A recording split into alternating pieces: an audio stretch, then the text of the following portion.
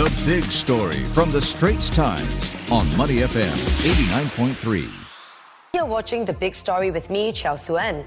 Subscribe to the Straits Times channel to stay up to date with our live news updates. Singapore to step up measures to mitigate global warming.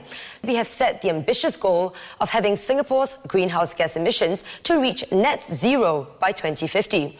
Deputy Prime Minister Lawrence Wong said achieving it would involve deploying new technology such as scaling up low-carbon hydrogen, electricity imports, solar energy, carbon offsets and other steps.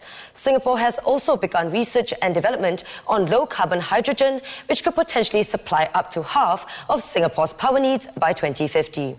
Joining us now is Melissa Low, Research Fellow at the National University of Singapore's Centre for Nature-Based Climate Solutions. Thanks for joining us today, Melissa. So Singapore has just announced a redoubling of efforts to reduce greenhouse gas emissions. DPM Lawrence Wong said that we will aim to achieve net zero emissions by 2050, but considered that it is a stretch target.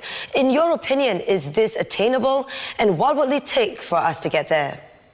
Thank you, Suen. In Glasgow last year, countries were called on to revisit and strengthen their 2030 emissions targets by the end of 2022, 3 years ahead of the original 2025 timeline for ramping up their climate ambition. So what this means is that countries, including Singapore, are expected to step up their efforts to reduce emissions by submitting stronger climate targets for 2030. But since 2021, last year, November, only 20 countries, including the COP27 hosts, Egypt, Australia, Indonesia, and India, have come forward with new or updated climate pledges. So it's very encouraging that Singapore has now announced a strengthened NDC of peaking at 60 million tonnes of CO2 equivalent instead of at 65 million tonnes of CO2 equivalent by 2030. And I hope to see the NDC being officially deposited with the NDC registry ahead of COP27, which would put Singapore in a very good and credible position to negotiate with other parties as we get to Sharm el-Sheikh in Egypt very shortly. And in terms of how we can get there, I think we really need to ramp up climate education in Singapore by taking coordinated steps at the national level across all institutes of higher learning.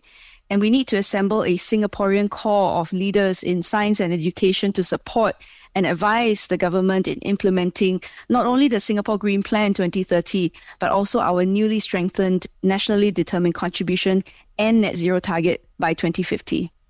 So the DPM also announced that low-carbon hydrogen could be a potential pathway for Singapore to achieve this 2050 goal, and that research and development is already underway into some of the technology and infrastructure required. So actually, what exactly is low-carbon hydrogen? How does it work, and how long do you think it will take for it to be viable here? So today, it's still a challenge to produce hydrogen with minimal carbon emissions. Basically, you need electricity to perform electrolysis to separate hydrogen from oxygen in water, which is H2O. And the electricity that is predominantly used comes from fossil fuels, namely natural gas, which means that there is still a carbon penalty for producing hydrogen, and therefore this is called grey hydrogen. And today, most of the hydrogen in the market is consumed by industrial processes such as oil refining and the production of ammonia, methanol, and steel. Now, if we wanted to look at low-carbon hydrogen, we will require the use of renewable energy at a very, very large scale in order to produce green or low-carbon hydrogen. Indeed, if there is carbon capture and storage attached to the production of grey hydrogen, you might call this blue hydrogen. I know there are a lot of colors involved in the hydrogen spectrum. But the announcement today by DPM Wong said that hydrogen is expected to play a major role in decarbonizing the energy use in Singapore moving forward. We heard that hydrogen could supply up to half of Singapore's needs by 2050, though it is less clear what those needs exactly are, whether it's going to be in terms of electricity or transport fuel. What DPM Wong did highlight was that the maritime and aviation sectors could be possible users of hydrogen-derived fuels, but he did not elaborate on how soon such fuels will be deployed or whether the sectors themselves will be ready to adopt such fuels.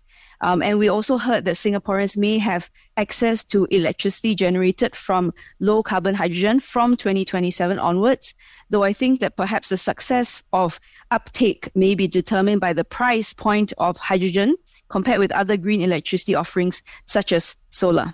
Thank you, Melissa, for your valuable insight. This was Melissa Loh, Research Fellow at the NUS Center for Nature-Based Climate Solutions.